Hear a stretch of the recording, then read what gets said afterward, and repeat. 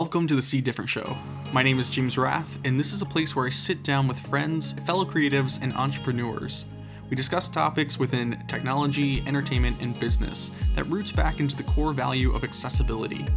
If you'd like to learn more about the mission of this podcast and how you can support, be sure to visit us at seedifferent.co. On this very first episode, I'm joined by the talented Lachi. Lachi is an award-nominated recording artist, award-winning video director, voiceover actress, model, writer, and disability inclusion advocate, whose music has debuted on national dance charts, received tens of millions of streams, been featured in TV, radio, and film, and so much more. Hey, I'm Lachi. I am a recording artist from New York City. I also work with the Grammy Advocacy Committee, advocating for artists and musicians with disabilities, I myself being legally blind.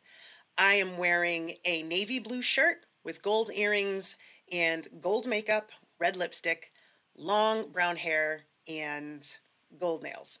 So really excited to be here. That's me in a nutshell. I'm sure we're going to get into a lot of the other things that I do.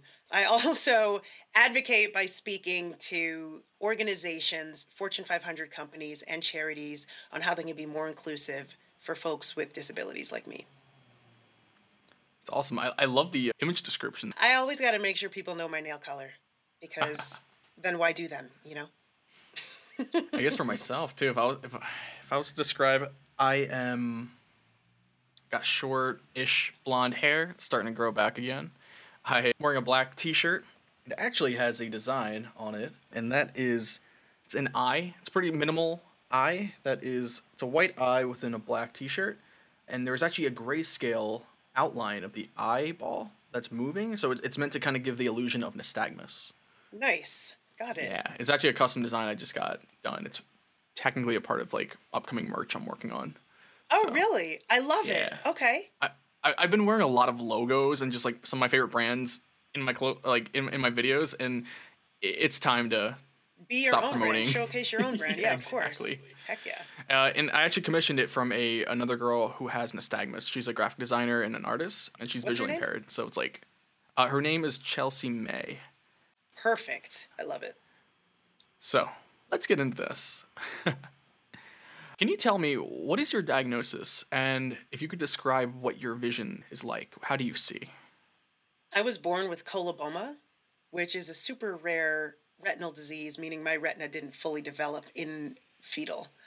And I've always had a low visual acuity just growing up forever. So I've always been legally blind. And what it is I have a big, large hole in between both of my eyes, along with the low vision. So I've always seen low, but more recently, over the past couple of years, I was also diagnosed with a rapidly growing keratoconus that is really sort of degrading the rest of the vision that I do have. So in my right eye, I have very unusable vision in my right eye. So it's pretty much shapes and colors and darks and lights. And in my left eye, I have some usable vision. I'm able to read things if they're super large print. I'm able to get ridiculously close to my computer and see what's going on. And I try to describe it as having uncorrectably low nearsightedness, kind of like playing a video game that doesn't render when you get close. So let's say, for instance, you're playing a video game and far away is a sign, but you can't quite see it yet. And when you get a little closer, it re-renders so that you can see what it is. I look at it as it not re-rendering. So the sign always looks as if it's far away, even when I do get closer. I don't know if that works, but Yeah, no, that's a people great seem to analogy. be like, oh, I get it now. You mean like in Grand Theft Auto? I'm like, sure, whatever. And so that's pretty much my vision in a nutshell. So again, I've always been low vision, and now I'm kind of on my way to sort of no vision. Okay. So I'm learning something new. You know about gaming? Are you into gaming? Do you game at all? I'm not really into gaming. I'm more of a Okay. solitaire on a plane type girl, but my partner games all the time, and I used to play Grand Theft Auto, and back when it was interesting and important, I used to play like the Wario and Mario and all of the, GameCube Mario's still stuff. important. Sure. No, the latest one had a pretty good accessibility feature where I could actually finish the very first 3D Mario game. Really? That came out. Yeah, a couple years ago. It had an assist mode that had big blue arrows that pointed to exactly where you need to go. Nice. And it was a little bit more forgiving if you died. Oh. It was like, oh, you just died. Let's pull you back up real quick. Try that Okay, again. give that another like, go. All right. Yeah. Yeah. No, All but right, I'm going to check it out. I love that analogy though. It's always interesting to hear about how other visually impaired and blind people see, and that's like one of the things that not many people even recognize or take note of when they hear about blindness or even a visual impairment. They're like, oh wait, but you still see. And it's like, yeah, but there's the majority of it is not visible. And so that's what I really like about this new wave of advocates and content creators who are disabled, because we're really helping to share the spectrum of disability and blindness, because I feel like so few people either don't pay attention or don't get to know other people who have some form of disability to really even know like the differences in how we all interact and see or hear the world. Yeah, I agree, because also, I mean, I like how you mentioned this new wave. A lot of the content creators that have disabilities, are blind or whatever, they're having big personalities. They are young, hip, sexy. I mean, we're coming out and we're saying, this is how it really is.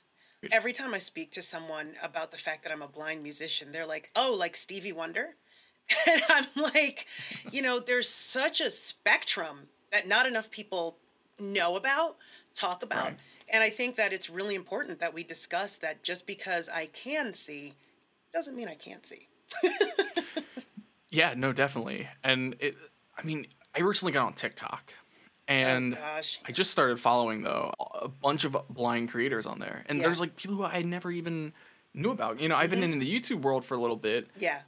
but there are some really cool and emerging visually impaired and blind creators on TikTok who are Yeah. like, yeah, and I'm like, some have already built big, massive followings. Right. I've only been on there for about 2.5 weeks, and Oh, okay. I mean, I've already managed to get 1,000 new people, which is really cool. It's like a whole new audience that's like discovering, and I get to educate. And I'm telling you, I'm educating, because some of the comments I get is kind of, I'll explain in the video legal blindness, the spectrum of blindness, and then I'll get on to the here's how I play a video game. Right. And then the comment, despite already giving the expectation of how and explaining it, but wait, how is he playing? He's blind. Right. Yeah. Yep. Oh my Yeah. gosh. How Let have me you see. been? How have you been experiencing TikTok? Just the accessibility of TikTok. Yeah, so I'm not a big fan personally, and I've stated this. Let me rephrase this. I'm not a big fan of mobile app content creation. Okay. I like it when there are options to manage and curate your content on desktop, and that falls under my spectrum. How I see is I'm a bit nearsighted, so I can have a 27-inch 4K monitor right on Mac OS and zoom in, and I can pretty much accommodate myself as long as my eyes are not fatigued. And then I can start uploading my YouTube videos. I can edit my thumbnail. I can edit in Final Cut, enable things like select to speech and stuff if I do need something read aloud. Whereas on mobile, I am using VoiceOver a lot. And a lot of these content curation software, or apps, I should say, is not optimized for the software like VoiceOver, Right. right? Right. Or at least not well. It's like Instagram will be like, cool, let's introduce alt text, let's introduce things like VoiceOver support, but then they leave out certain aspects of the app where you can upload your own things, and it's like, it has gotten better, but the issue is like people don't realize that blind people create too. We want to take photos. We want to know what's in those photos that we're taking. So yeah, that's sort of been, it's been behind for sure when it comes to the accessibility race. Exactly. It's like, well, and yeah. because it's so complicated for me, TikTok has been sort of a love-hate relationship because of the fact that it takes so much effort to create content on it. Oh, for sure. And then with TikTok is a numbers game. So you have to post frequently. And it's just so much work. And I like that you bring up the word fatigue, right? It's so much effort that we as blind creators or creators with differing abilities that are not necessarily accommodated have to put into to an app that rewards constant content.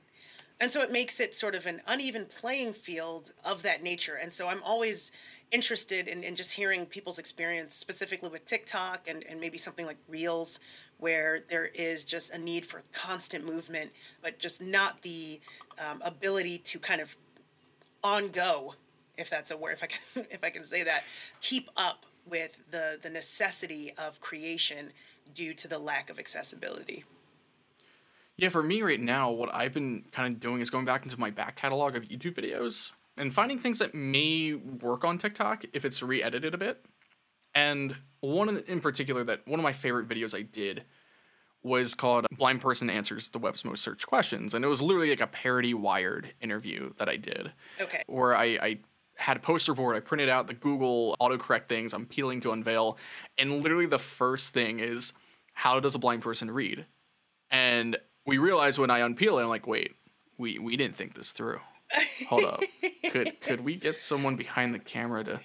And then, the irony is, the question is, how do you read? Right. And then I answer it kind of seriously, but then I do have some fun takes on it too. Like, there's literally a question, how does a blind person drive? And I literally just said, with a few casualties. And then I just move on to the next question really quickly.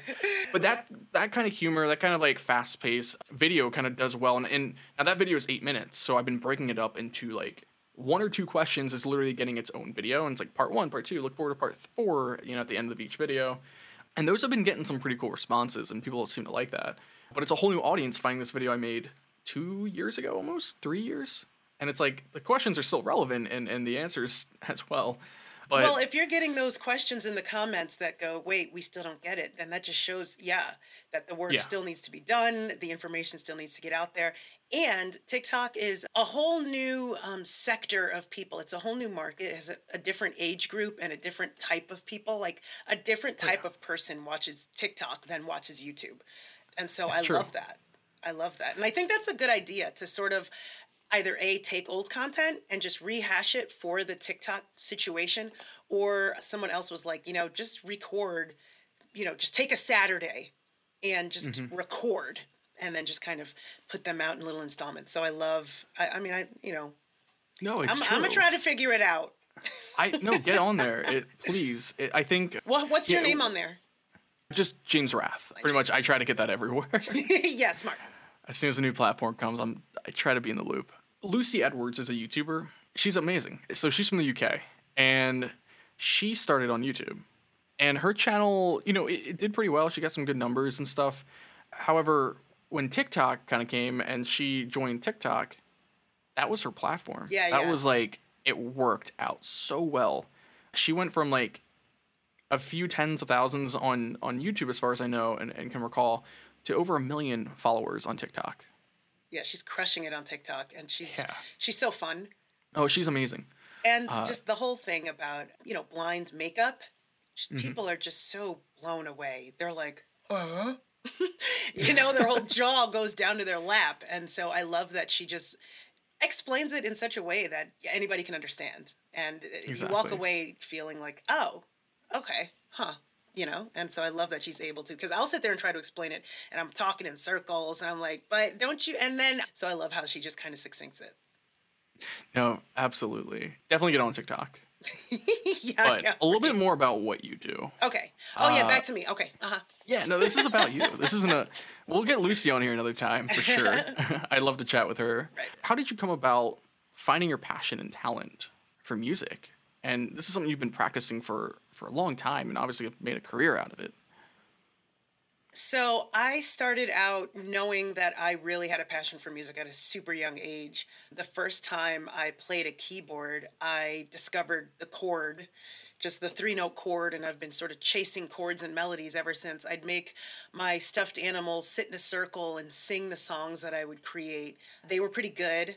There was some issues with the alto section, but and so I was always music was always my thing. I wasn't from a musical family or anything of that nature, but I just really delved in. And then when I went to college, I would do this thing called piano nights every Saturday, where I'd play the piano in my dorm room, and then folks would congregate from frat guys to just couples coming back from a late party.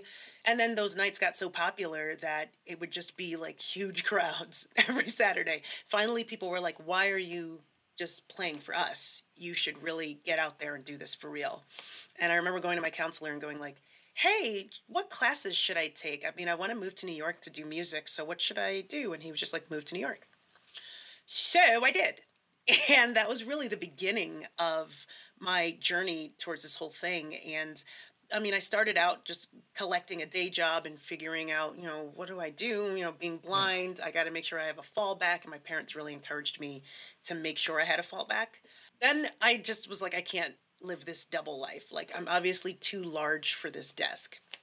And that was kind of all she wrote. I got signed to my first major deal, which was an imprint of EMI, after going to a random South by Southwest foray that I went with a friend.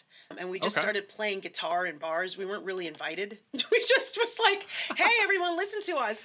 And I had broke in. Yeah. I had written to Party a bunch of record labels. Yeah, I wrote to a bunch of record labels and I was like, hey, I'm going to be at South by Southwest. Don't ask me how I got your email, but if you want to check me out, I'm going to be bum rushing these 3 bars.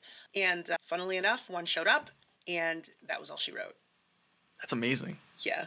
So. Oh my gosh. See, and it's just like putting in the effort, taking a few risks, right? Like, you're going to know your answer if you don't do it. Yes. Because it's a no. But yeah, I love that. I absolutely just love hearing about that. You're willing to put down some security, and it doesn't work out for everyone for sure, but some people also don't put 110% in, right? They're dead set on dropping a little bit of security and just thinking it's going to work out. But it's you put in that effort, you still played, you made that trip. Tell me a little bit, like, how did that happen? Like, did they find you after you performed, or did you meet up with them beforehand? And yeah, like, how did you even know where to find them in that bar afterwards? Actually, so we performed, and it's interesting. The friend that I performed with was also blind. So we were going around saying, hey, we're a couple of blind musicians just singing songs. Hope you guys enjoy. And the agent actually came to us after the performance and said, I love what you're doing. Here's my card. When we get back to New York, because South by is in Texas. Yeah. When we get back to New York, give me a call. And of course, we do that as soon as we get back.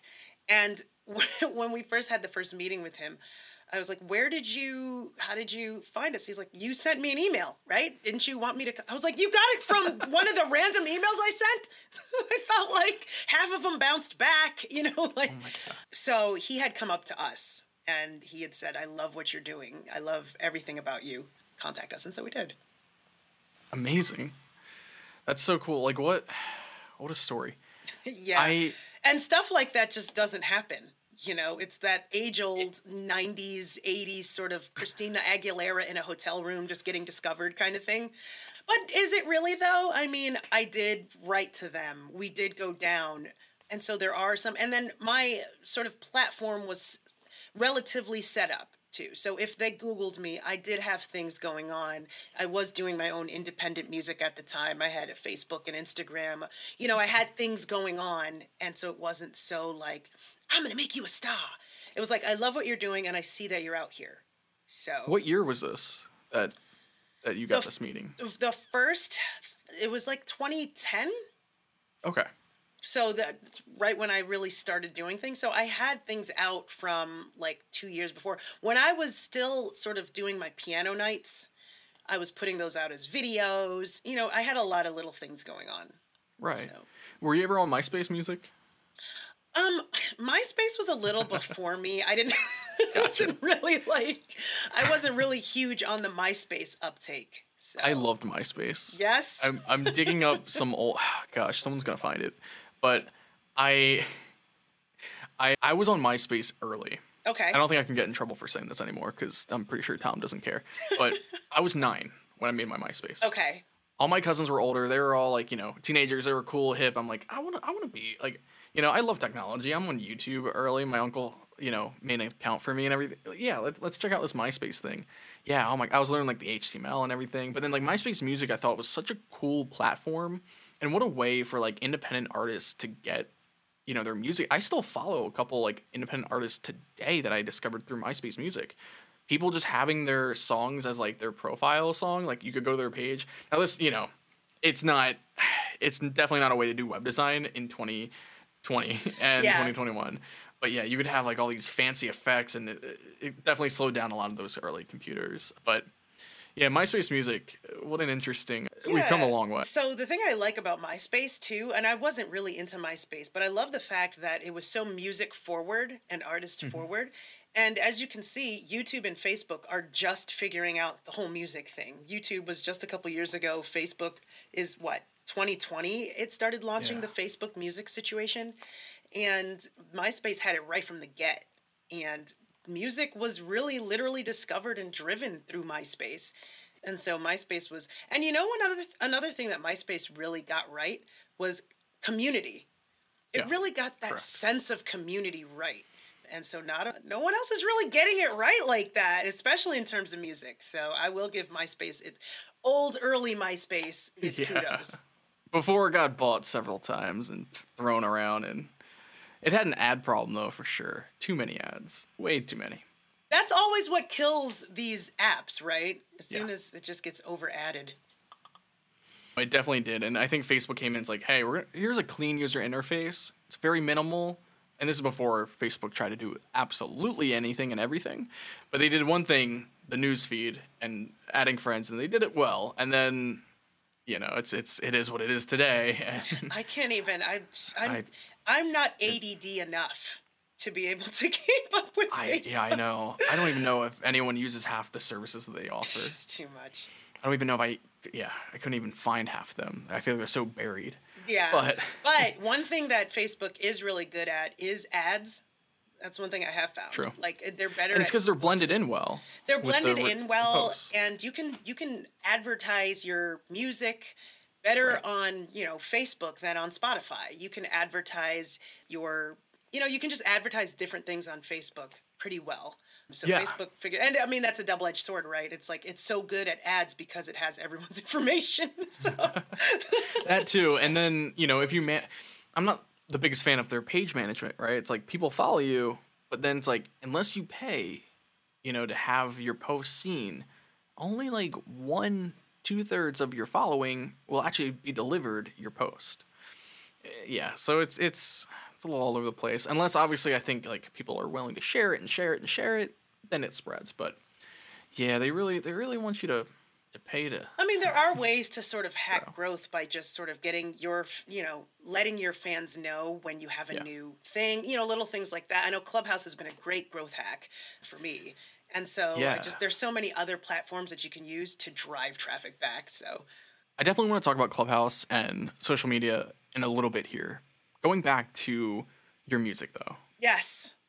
Can you tell me a little bit about your sound and the inspiration behind it? I've heard some of your songs, and it's really cool. I love the EDM scene, and some of your collaborations are really neat. But yeah, tell me a little bit just about your sound and where that comes from. Yeah, early on I did sort of a more pop situation, and then I transformed to a little more of an urban situation, and I found myself settling in EDM, dance, trance, house, and I found the most comfort in EDM music. And I'll just say EDM as a blanket term to encompass trance, house, and all of that nature. But most of my friends and most of the folks in the genres would hate me for saying that. But I found the most comfort there because when I was singing sort of alternative pop, which I gathered because I was raised in like upstate New York and things of that sort, just wasn't me, right? Like, not to be funny, but like it was a little too white for me. And then when I started sort of doing the more urban situation, because I ended up getting signed to a more urban manager who was like, oh, you're Alicia Keys, we're going to totally make you R&B.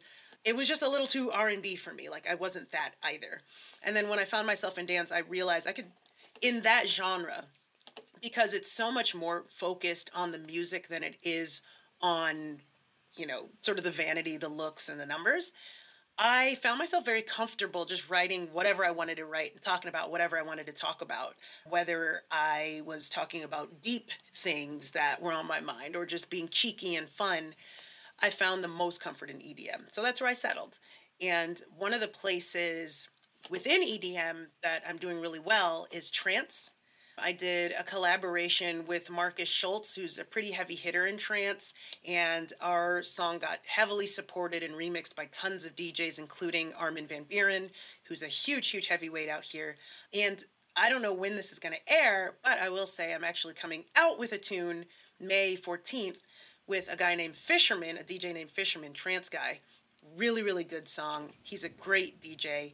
And it's just, the trance community is so positive, I think is the best word, and super accepting. And you go to a trance show and you feel the love. And I really enjoy the community. And so that's why I kind of stuck with it. There's also other communities like the drum and bass community, Liquicity being a huge label out in drum and bass. And I had the pleasure of working with Matic, who's one of the largest names in drum and bass. And yet again, another great community. Everyone knows each other in these genres. So it's really such a positive, like supportive place to be. And so I stayed and never left. And when I started getting to a point where people are like, seeking, let's do a song with Lachi, and being sought after is such a great thing. And one of the best things to me about it is that because I bring such a different perspective to the table, I'm not your run-of-the-mill, hi, I'm not your everyday, like, girl next door average chick. And because I bring such a different perspective, I think that's what draws a lot of folks to collaborating with me. Well, yeah, speaking of that, what is your favorite collaboration? Because almost every song that I come across with you is some form of collaboration community. Like, obviously, like, you have, like, your own and stuff, but yeah, there's a lot of releases with other artists, and I think that's just so cool. It's such a cool collaborative medium. Yeah, I really love to collaborate with other artists because I feel like we're having a conversation and we're saying a message together, and it just makes it so much stronger. So I love to collaborate, and not only with just people here in the States. I really love international collaborations. I've collaborated with, what's his name? I've collaborated with Zafrir Ifrak, who is a DJ from out in Israel. That YouTube video that we did has over probably 1.5 million views by now. Wow. And we did that just a couple years ago, and that was such a great collaboration. I've collaborated with a producer named, I'm so bad at names. I collaborated with a producer named Jumper Kilu from Uganda. And so I'm loving my international collaborations. In fact, last year we did a song through Sony's Hub, which is a record label out in Brazil. Okay. So we got this song out in Brazil that I did with a producer named Reznikov, who is Russian. Yeah. And so we put it out in Brazil. I mean, there's just so much international collaboration when it comes to EDM. I would say one of my favorite collaborations, I already mentioned the Marcus Schultz collaboration. We did a song called Far. That song blew up. A lot of folks who know me in trance know me specifically for that song. And another collaboration I've done was the collaboration where I co-wrote a song with Snoop Dogg, which was great. So many people ask. I saw that. So many people ask, like, how was it working with Snoop Dogg? It's how it goes. It's managers meet, labels and agents get together, and they put you together. And it's not a matter of me, like, looking Snoop Dogg up in the phone book and calling him up. But I mean, that's another sort of notable collaboration. Do you have any accessibility best practices for people who are working in the music industry, and that can, whether it's to make a collaboration more accessible for you or to just make their content more accessible? Anything you recommend? Well, one of the things that I try to recommend to folks is always understand and do your best to accommodate the needs of the individual you're working with.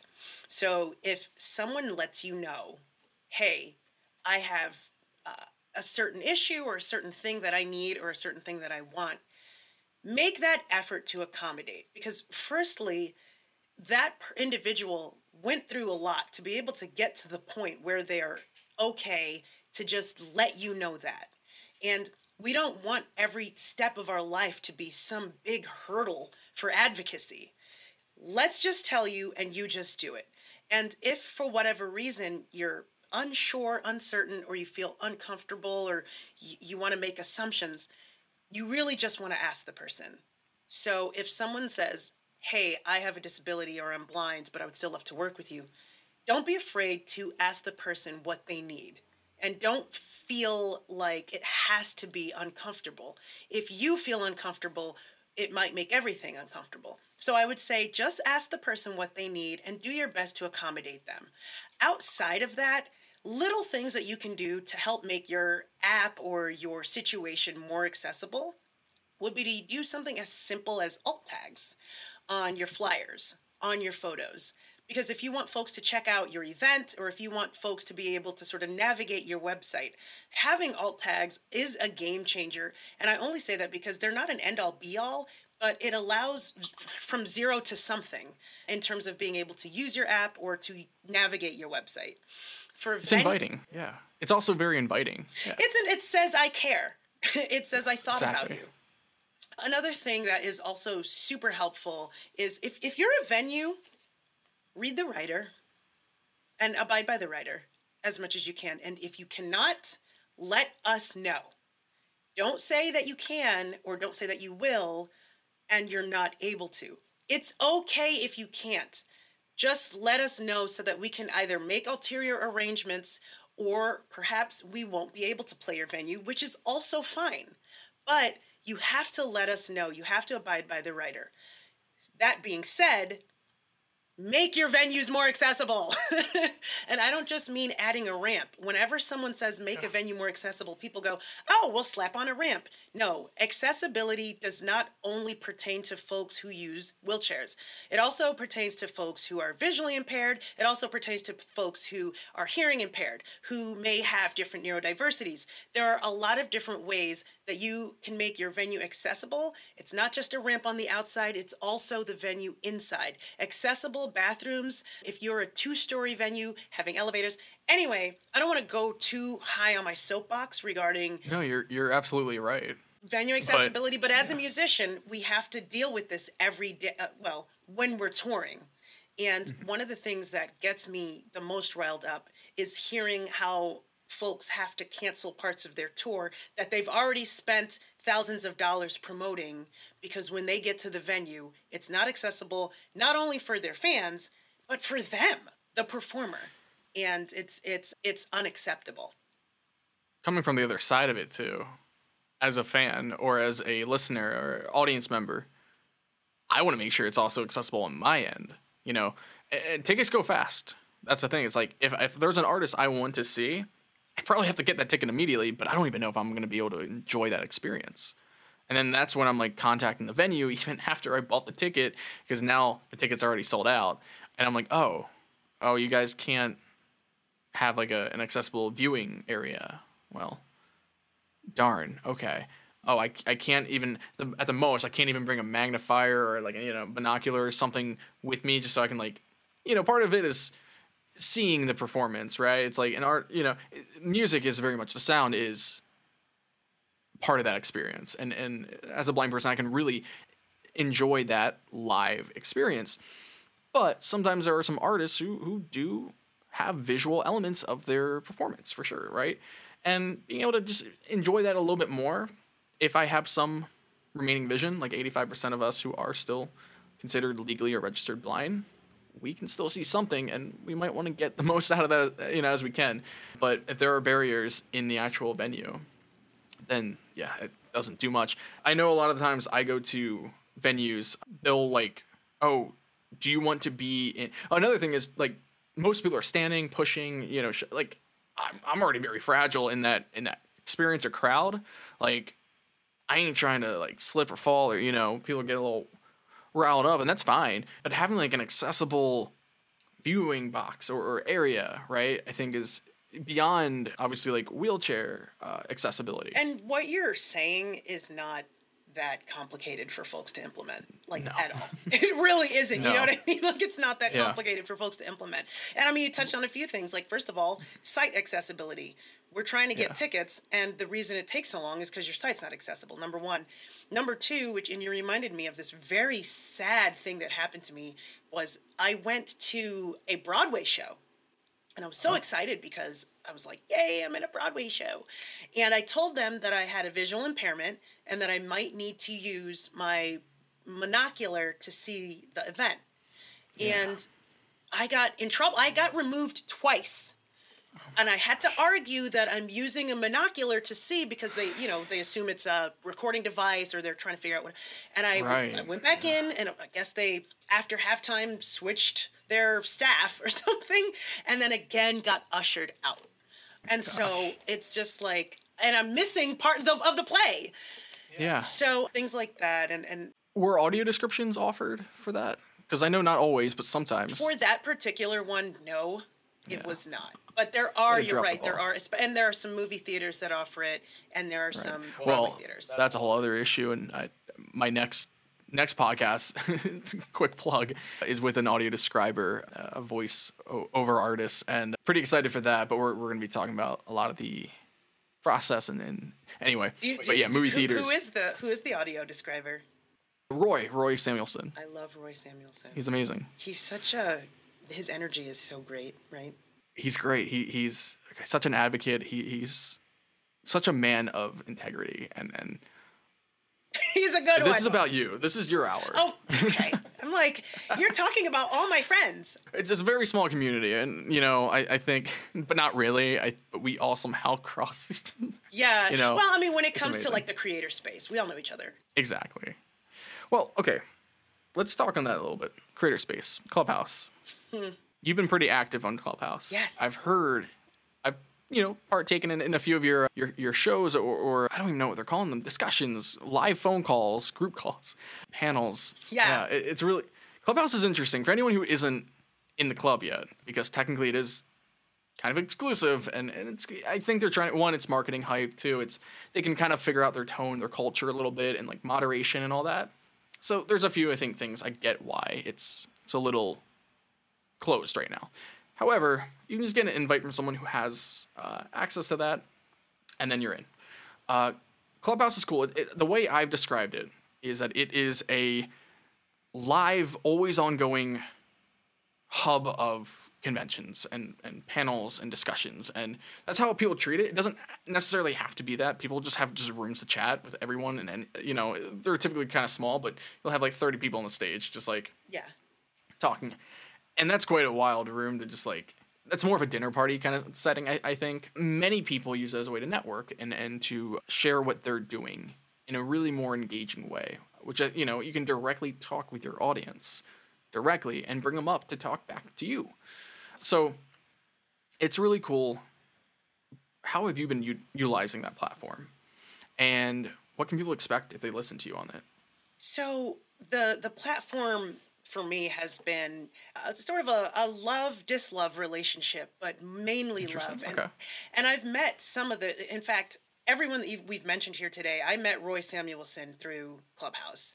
And I also met Lucy Edwards through a connection on Clubhouse as well. So I've been on Clubhouse since December of 2020.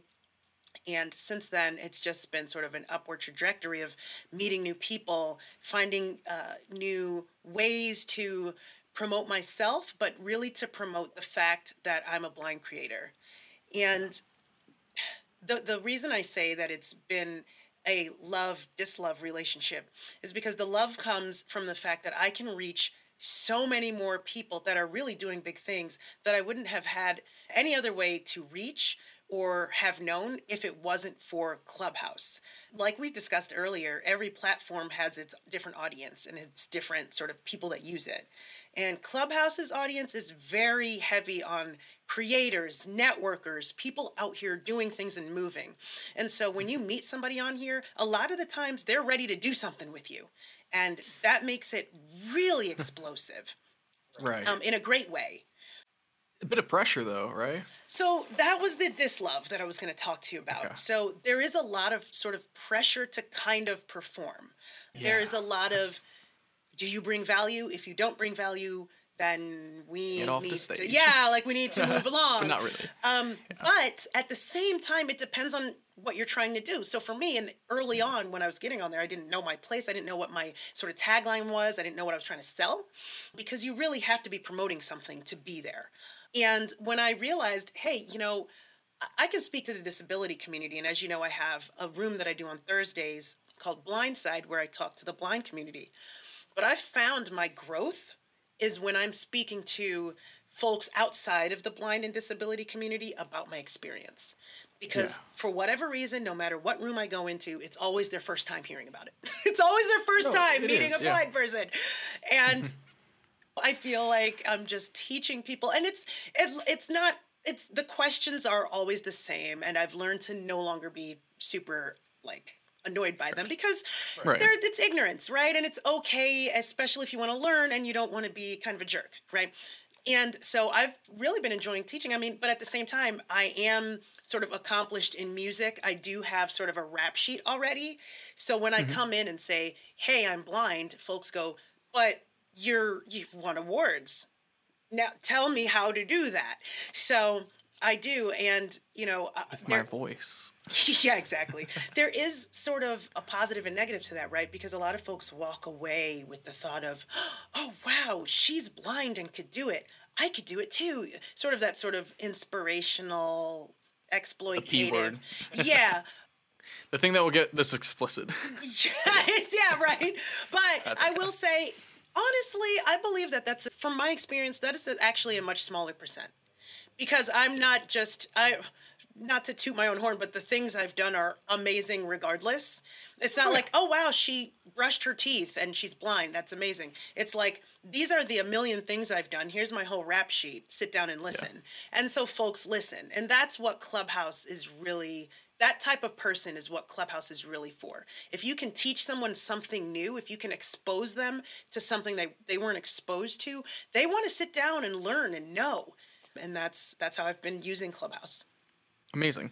Yeah, I think there's been such a gravitational pull of Clubhouse with the blind community, because it's a lot easier to communicate. It's a lot easier for us to share ideas and network and meet each other, which I think is really cool. Because before, it's like, we can use a keyboard, yes. Screen readers exist and Zoom magnification exists, but it is more effort for us to have a conversation when it's text-based, because we are relaying it through a voice, or braille display, or where in real time for us can just be a place like Clubhouse or Twitter Spaces or whatever Facebook's working on, which I probably never will touch that, never want to. But they can, in real time, all your conversations are now used for our data. Right. Great.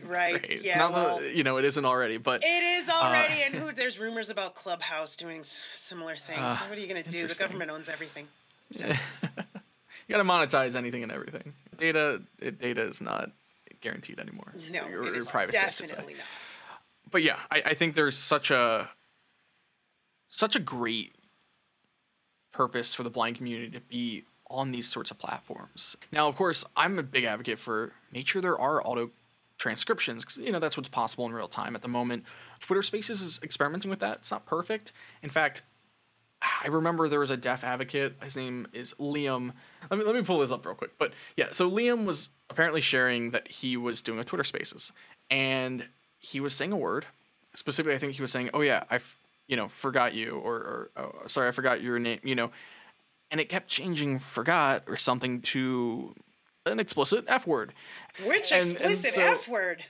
Yeah. So then anyone else who couldn't hear or was deaf or hard of hearing, or maybe was just listening muted, I don't know, or just reading the transcript, it just looked like this dude was going off on someone else, and it wasn't anything to do with that.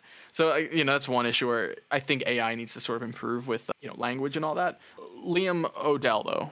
Okay, yes. That's the name. Yes. He's amazing. He's good. Awesome. Check him. But kudos to Twitter Spaces for already kind of doing that. I mean, exactly. Clubhouse has been around for a while, and they haven't really. And Twitter Spaces has also opened up to Android. Yes, yes. And Twitter Spaces is also more closed right now than Clubhouse in Yes. ways. Yes. You can join people who already have them open and be an audience or promote it as a speaker, but you can't start your own spaces or stage until like Twitter specifically gives you that ability. Are you able to open a space? I do. Yeah, I haven't done it yet. I want to. I'm just trying to find like a good time to do it. Well, let me know when you're opening one. Let's do it. I've been known to. So my persona, I suppose, on Twitter Spaces is definitely different than Clubhouse. On Twitter Okay. Spaces, I can just be my goofy little self. Right, you already have that following. I already have that following, so I'm out here just being super goofy and obnoxious and a lot of fun. Whereas on Clubhouse, you have to bring so much value. So yeah. I love Clubhouse for it, to be honest. I mean, I've gotten some amazing opportunities through Clubhouse, so I'm not going to knock Clubhouse. But, it is definitely a different environment. It's definitely a hustle environment. Yeah. No, it is. And that's another thing why you maybe don't see me as active on there. Is I feel like most people are getting on after their workday. Yeah. And when that's happening, I'm exhausted. After working for several hours, whatever project or gig that I'm doing, like I don't have the energy to do that performance again. I gotta do my dishes, gotta take out the trash. I don't know, it's one of those things where like I've tried and some days I am good to do it, but man, people doing it like every day. Well, and, like, I mean, on there, you have to understand though, there are some folks that use it to literally get their clients. And so absolutely. If they don't do it, then they're not paying their rent.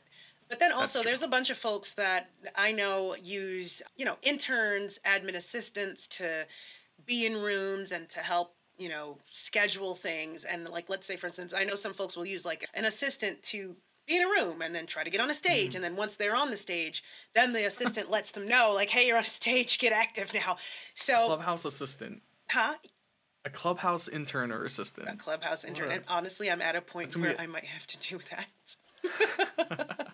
Hey, that's the thing. If the investment, like if it's bringing in work, if it's bringing in money, in work, if it's bringing in the exposure you need, if you're getting press or something from it, then it is possible. Like for me, as a disability advocate, I'm meeting a lot of really awesome people. I'm having a lot of great conversations, and it is helping my profile, but it's not really giving me money. However, when I go to places to talk about my brand stuff, this is not really something I share with the disability community too much because so one of the things that I also do is I help folks with their branding, their personal brand, and to find what is your adversity.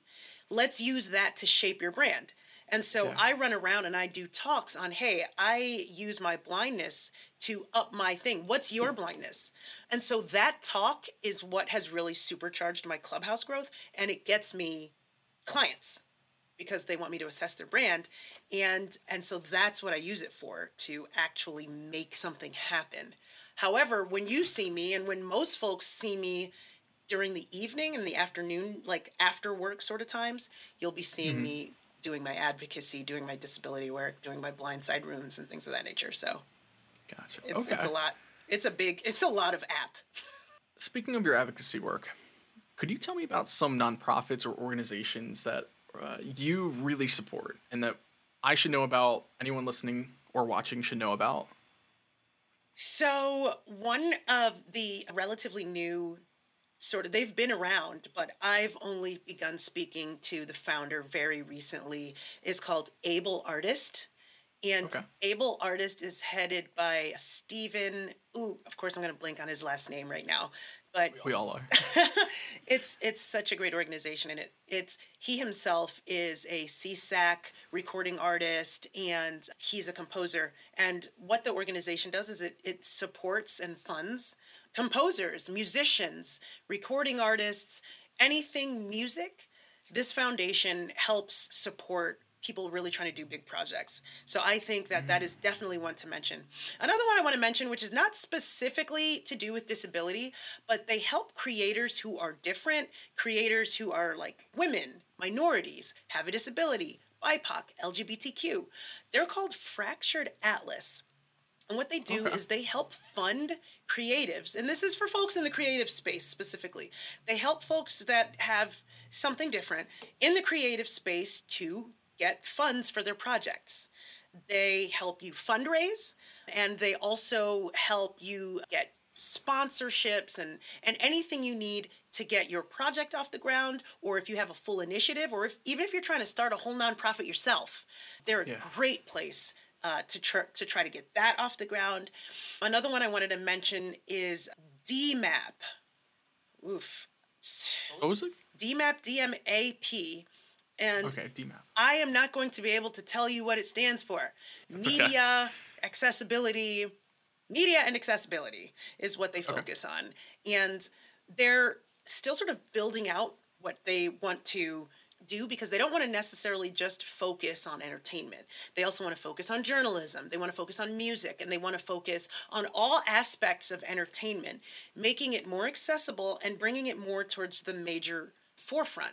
And some names associated are Judy Heumann, who everyone knows is a huge pioneer in the disability advocacy community, but also Lawrence Carter Long, who is another huge voice, especially in journalism and press, as it pertains to the disability community. Those are just a few names associated with DMAP, and I myself am trying to get in with DMAP to help them with that sort of music sector of it.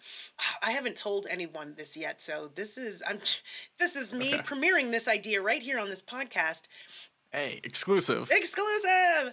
One of the things that I am interested in doing, and I've been speaking with some of the folks that I just mentioned to you, is I want to start an initiative, really more of a coalition of musicians and professionals in the music industries that either have a disability or have a neurodiversity, to come together and really advocate. And I don't just mean making things more accessible as in, brick and mortar wise, but I also mean coming together as a body and talking to some other bodies, maybe legislative bodies, maybe putting forth pledges that venues can sign. I want us to have a forefront coalition that can come together with loud voices for musicians with disabilities. Guess what I want to call it? What do you want to call that? Recording Artists and Music Professionals with Disabilities, RAMPD. Right? Feels like it came to me straight from God. Ramped. Yeah. So, Awesome. This is really just a sort of very nascent idea. I'm teaming up with a bunch of folks. I've, like I said, mentioned it to all of the folks I mentioned to you today, and everyone's super excited about it. We have some heavyweight musicians on board, which I won't mention yet because nothing has been signed, but we have a bunch of heavyweight musicians on board that are super excited about it, and I'm really hoping that it can get off the ground. One more sort of agency situation that I do want to mention before we kind of move on. In fact, two more. They are both my representatives. My manager, Ben Price, his agency is called Harborside Management, and Harborside represents musicians with disabilities. So apart from myself, he also manages Victoria Modesta and others.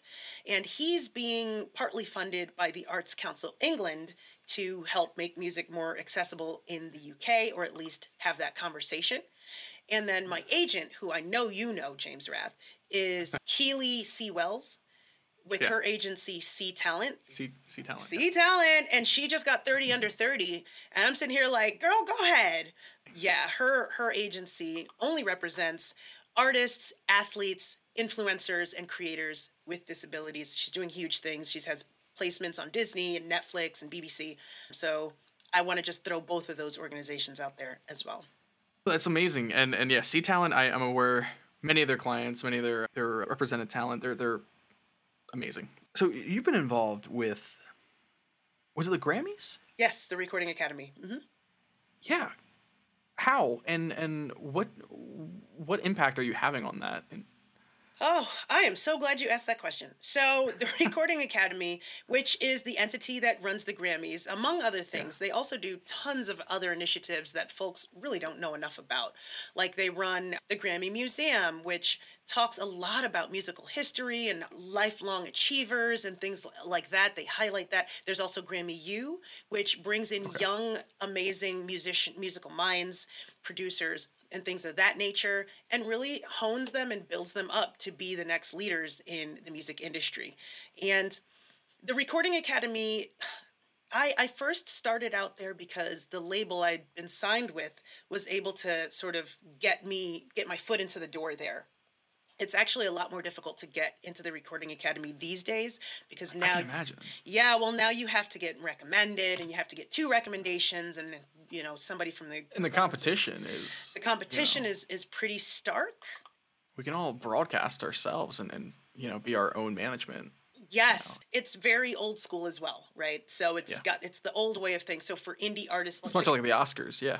Exactly, much like the Oscars. So you kind of get it. But one of the things that I started really getting into over the last year was I joined the advocacy committee, which was a big honor because you have to sort of be asked to join. It's not really something you can, Okay. So I was asked to join the advocacy committee, very honored to be a part of it, and have been working on these initiatives within the academy. I started because I got, into the room where it happens. I was able to start hemming and hawing and squeaking and squawking about disability and musicians and accessibility and inclusion and, being the only one really being super loud about it. Folks were like, who is this Lachi girl again? Like, what, my name started kind of getting around and I found myself speaking to board members and going, hey, by the way, music needs to be more accessible. And when it comes to the Recording Academy, I'm talking more about, just getting foots in the door. Why isn't there enough, musicians with disabilities? Why are we afraid to disclose? I don't like that sort of energy here. Let's make it hip and sexy to disclose. Let's make venues want to advocate for us. Things of that nature. And the response has been so good. Yeah, it's been very positive. In fact, to the point where actually, I don't know when you're going to air this, but on April 21st, I will be paneling and moderating a discussion on advocacy, accessibility, and inclusion within the music industry. It's going to be hosted by the Grammys at the national level. We're going to be having really amazing musicians speak on accessibility and inclusion in the music industry, including Galen Lee, including one of the members of Four Wheel City, which is a huge hip-hop group. And also, I know that Valacia Butterfield Jones, which is the chief officer, the chief diversity officer for the Grammys, will also be gracing that panel. Will that be public? Can we all watch that? It will be public, it will be live, and I believe it will remain as well after it airs. And don't you worry your pretty little head, James Rath. I will be promoting the crap out of it. You'll see it everywhere. But I'm really excited about that. Well, okay. So you said what an honor for you that's been to work with the Grammys. But man, it sounds like what an honor it must be for them to have you. I know, right? Like you're right? You're doing amazing things. Yeah. They need it. Yeah, I mean, at the end of the day, there's a certain type of person, right, that you see the most of in the Grammys, and I don't really fit any of those boxes. And I think that they want more of that. They want more females. They want more color. They want... It's time to rip those boxes off. To rip the boxes off. They want young people. And recycle it. And recycle it, of course. Throw it out. Another huge thing, though, is also ageism. There's not enough younger people out here really doing things in the Grammys. And it's not that I don't believe they're being ageist on purpose. I mean, I think they just need younger, hipper people to start saying things. Yeah, I mean, they build up connections. They build up these profiles of people that they've known for so long, and it sometimes it's just never changed. You know. But they are really. I can see that they really are making an effort to be a lot more inclusive and diverse. That's for sure. Gotcha. Also, real fast, going back on the Able Artists Foundation, Stephen Letness. Yes. I don't know if I'm saying that right. That's what my computer described. I think it's Leckney. Okay, Letney. Something like that. Okay, I just want to make sure we add that in, because if Stephen is listening to this for whatever reason, I want to make sure he's got a shout out Able Artists Foundation. Check him out. So, where do you want to see yourself in 5 years? What do you want to be doing? I know that's quite broad. It might be hard to kind of think about and narrow that down, and it doesn't have to be everything. But what is something you would like to either accomplish or be doing actively That's such in 5 years? it's such a funny question because I remember when I was asked a question, where do you see yourself in 5 to 10 years? And my answer was like, oh, I want to have my own music studio and I want to have a music manager and songs out with a label and I want to have a talent agent. And then like now I have those things. So now I have to like reassess my success ladder, because success is definitely, you can attain it and then you're free to continue climbing up that ladder. You're always here to self-improve. As long as you're at the party, keep having fun. One of the things that I really, really, really want to do is I just want to see venues be more accessible. I want it to be a thing. And I'm excited to pioneer that because I'm super surprised that it hasn't really touched the forefront as a huge movement. Now, there are a lot of musicians out there that have disabilities that are like, well, I'm not going to play venues that aren't accessible. But I want venues to want to be accessible regardless as of whether or not a musician with a disability plays there or not. I want musicians and bands to say the same thing, that I won't perform at venues unless they're accessible. So I'm excited to push that initiative, to be at the forefront of it, but then to eventually, by 5 years, I want to not be pushing it anymore. I want to be on to the next thing because that's been put in place. Yeah, I think you're on the right path already. And as a person who's attended music festivals and concerts, like I just want to have a better experience. I want my money's worth. But also, I'm a big believer and promoter of accessibility benefits everyone. It has universal benefits.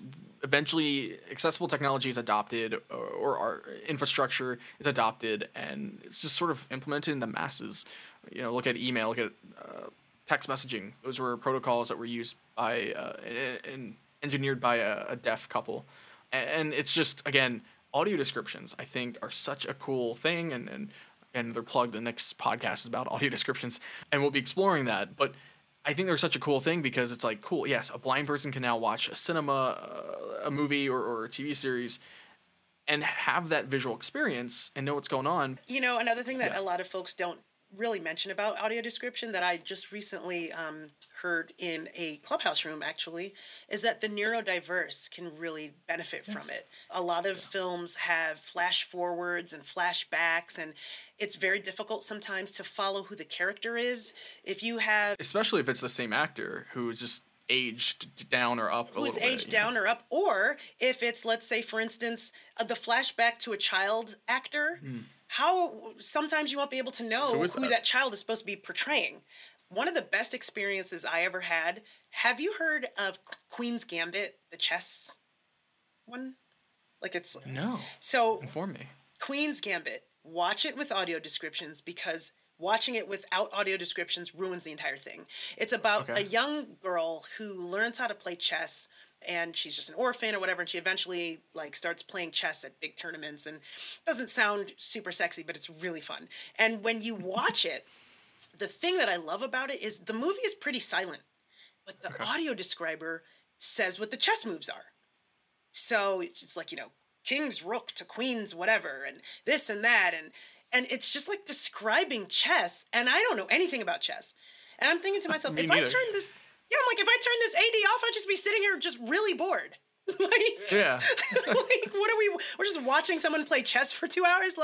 So I love that they describe what the moves are, and I learn about chess, and now I like chess. So it's like watching competitive poker, but you're 10 years old and your uncle's over just taking over the TV. Sorry, I'm like flashbacks. And I'm like, what am I watching?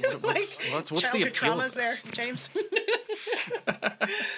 Lachi, you are doing some amazing things. You are really just creating a huge impact for both the music industry and for the blind community. And I think just as a whole, thank you so much for sharing your perspective and I think really helping others who are either consuming music content or are involved in the music industry. Thank you for helping us see different.